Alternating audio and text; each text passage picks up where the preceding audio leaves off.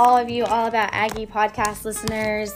This is Katie, and on this session of the All About Aggies podcast, we are chatting with Dr. Janie Campanini. She is the program director of our Occupational Therapy Assistant program. And April is actually OT month, right? Mm-hmm. Yeah, so kind of cool to spotlight our program in this, honor of OTs. And to get started, we will just have Miss Campanini introduce herself. Go ahead and tell us a little bit of your career path, like how you got to Murray State College and that kind of thing. Okay, well, I stumbled into occupational therapy, and I won't take too much time on it all, but it was totally an accident because I was a drug and alcohol counselor way back in the day, and I really didn't care for it. And the secretary at that hospital told me about actually occupational therapy assistant. Mm-hmm. I had never even heard of occupational therapy. I'm from Kansas. And there was a program out there for OTA, and I got into that program. I had no idea what it was, and I fell in love immediately with occupational therapy. My husband proposed to me when I was out in that little town. I said, I'll marry you, but I want to move south and somewhere where I can get my master's. So we ended up in the Dallas area and got my master's at TWU. But I was an OTA for about 4 years, and I got one thing nice about going through an assistant level program is then you can work if you want to go on and do more. So I was able to work and start having children and get my master's all at the same time. Wow. Which worked well. There's bridge programs now out there where you can actually bridge, and those happen on the weekends and on the evenings or just online. At the time, they didn't have those so I was going to the full time. But anyway, then in there later, I decided. It's kind of a long story, but I thought I want to go back to school and develop my own clinic and make all this money and do all these things. And so I went back to get my doctorate at Creighton University and discovered that's a Catholic school where a lot of soul searching, and that I love teaching. I absolutely love teaching. And I got the wrong degree. I got a clinical doctorate. I should have gotten a PhD, but well. And I got my specialty area in teaching. So I adjunct some at TWU. I still do some of that, and then I guess I've been here going on 6 years. This program director position came open. I've got experience though in a lot of areas, which really fits me well for teaching. I did pediatrics in the school setting for 13 years. I've done mental health. As a CODA, I did mental health, a lot of mental health. I've done skilled nursing. I still work PRN at the hospital that was next door to where I got my master's. I've been down there 21 years. Dang, that's awesome. So I do acute care. So it's one thing about occupational therapy is you get bored in one setting, you've got the skills to go and do something almost totally different. And so I still have my foot in pediatrics. I do a little contract work with the charter school in Arlington. I just have 2 students down there, but it's awesome, So neat. And I love teaching. I love giving back. I love watching students get excited about the fun things that we do and really getting to help people get back to daily living. So I think that's amazing. If I was to go back to school, I think I would do OTA. I absolutely love this program, and I love everything about it because I don't like bones. I don't want to bend people's leg. I don't want to give anybody a shot or see blood. I like the mental aspect of it. It's just very when I was at OSU, I took psychology classes. They were my favorite classes, and I changed my major and I got back out of all that stuff. And I don't really have plans to go back to school, but if I was, I would try to get to this program because I don't know, it's very it just has a very good direction. So with that being said, can you kind of explain what is OTA? What does an occupational therapist do? What is their job? Well, occupational therapy in general is very holistic. We deal with mind, body, spirit, really looking at quality of life and helping people get back to life. We take different approaches to that. Some people think of remediation where you're just fixing the person. We do some of that. Yeah. But we also look at maintenance. We look at, trying to maintain where they're at, like if you have a declining disease. We also look at a lot of modifications and adaptations. So we meet the person where they're at with whatever the disability might be, because we might want to remediate, but we also might want to give them a quick fix, give them some equipment, give them something else, because it's so much to do with that mental and emotional component, that holistic approach, providing hope. We use a lot of spiritual ideas and concepts, so there's with kids, we look at development, because things they don't have yet, we want to promote them. Anywhere from physical development, cognitive, emotional, social, and we look at all of that in all people. So it's so client-centered. We talk a lot about client-centered, because it depends on your client, their diagnosis, their symptoms they're having, their family that they have, the setting that you're seeing them in. There's a lot of roles that are played there and take a lot of so we go right, and we just try to get them to get back to whatever they want to do. Whether it's golfing or just being able to brush their teeth. Right. So we just help people get back to doing those things. Wow. So can you touch on, for anybody listening, maybe somebody, a non-traditional student that's inspired, I should go back to OTA. What are the steps that need taken? Because OTA, at least here at Murray, it's a program. It's something that you have to apply to get in. Not anybody can just walk in and say, hey, I want to take OTA classes and get this certification.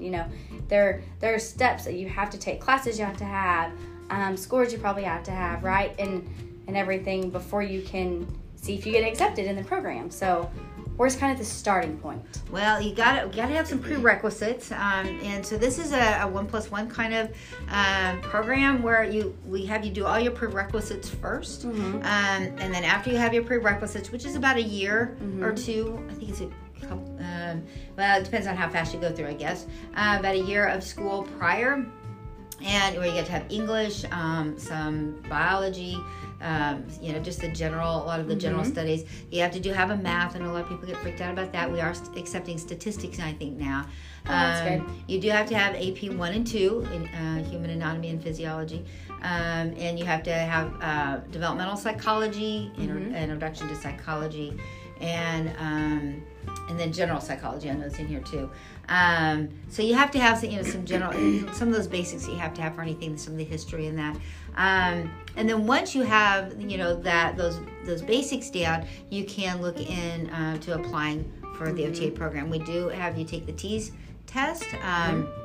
We do look at grades because there is an interview process that happens, and those are the two big things. You have to go out and get some hours observing to make sure. The big reason for that is to make sure this is what you want. Yeah, because it's a lot of work to put in if you don't really have interest in it.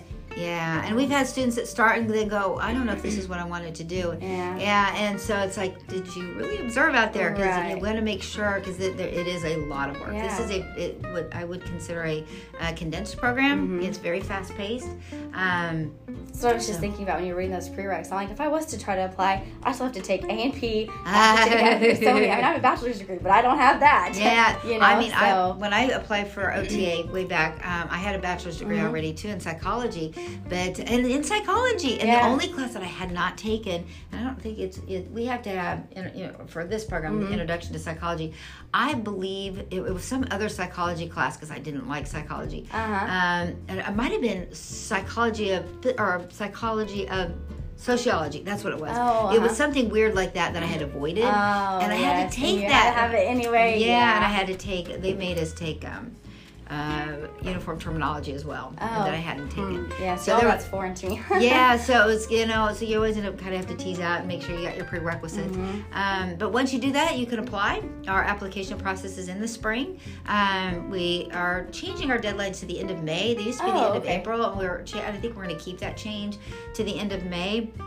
And then after all the applications are in, and Sharon Young, our secretary, is awesome to walk you through any of the stuff that, if you're wondering about prereqs, do I have the right thing? Have I gotten that, the application is online, so it's easy to find if you want to just take a look at it. If you're thinking about it, you can just, check it out so you know what you're walking into as far as the application. And you apply. And then we do in-person interviews, which are a lot of fun. We do the, kind of a rapid in-person interview, and then everybody does like a group activity. We just kind of watch how you work as a group, and that's fun. And then the program starts. So, and you can complete the program in 2 years or a year? You have your prerequisites, and then once you're in the program, there's an intersession course, and then there's a full fall semester and a full spring semester, one class in the summer, another fall intersession course, and then you start your level 1 and level 2B field work, which is like clinical rotations. So it's like a full 2-year program then. It's about a year and a half. It's a little, about a year and a half. It's not, if you don't include the prerequisites. You're right. You said something that made me want to ask you, elaborate on. How many students? Is there a set number of students that you accept for each year, or is it kind of based on the application, the numbers, that kind of thing? It can be a little based on that. We can take up to 20. Oh, okay. Our classes our classes have ran anywhere from 9 to 17 in the last few years. So. Well, yeah, that's a good number. I wasn't even sure how many students could take. Right. I think what the number was. Right now we have 12. 12, that's a good class. So it's not too big of a class, which is nice. It's a lot of, we're very individualized. We do a lot of professional development or professional behavior development with students as well, because we have to get you ready for those field works. So we do a lot of reflection, a lot of, the students themselves do a lot of internal soul searching and looking at themselves and there's a lot of maturity that actually really happens. It's kind of cool. So you mentioned just in your career, there's so many, like, all the different settings you talked about with, you said OTA, and if you get tired of one thing, you can do something else. So what kind of, and if you have your OTA degree or certificate, what are the career options post-graduation? Oh boy, probably the big places that, there's so many, and there's a lot of things that are new and upcoming, but a lot of places, especially as an entry-level job, that a lot of CODAs tend to work is in the public school setting. There's a lot of jobs there, working with kids, and some in skilled nursing. That's shifting a lot now to more home health. And then teletherapy is kind of up and coming. I don't know if I do that as an entry-level job. What is that? Where you're doing therapy through the computer? Okay. Yeah, through Zoom. Wow. A lot of pediatric positions right now for teletherapy. Really? Yeah, because there's a lot of, I actually took on a little teletherapy job. I'm not going to continue it. I did more just so I could learn more about it. There's nothing like learning about it by just doing it. Yeah. And so there's a lot of schools right now, especially with COVID, that have gone online.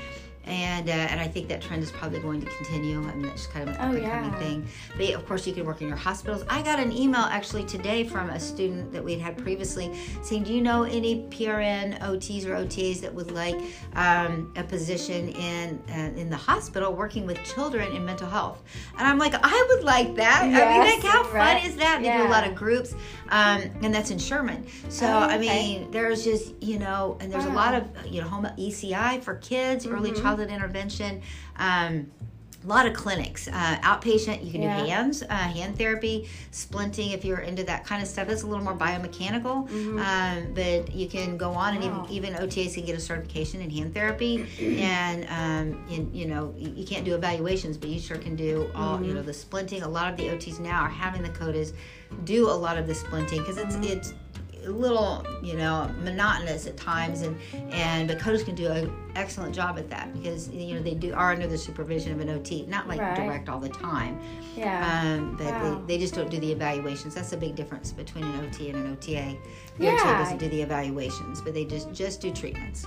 Kind of like nurse and doctor, right? Like, or kind of, yeah. Seems like nurses do all the work, and then doctors come in there and tell you what's wrong and give you that prescription. Right. Well, it's not quite that, because nurses, I think, sometimes get I work with a lot of nurses. They get no, it's not like that quite.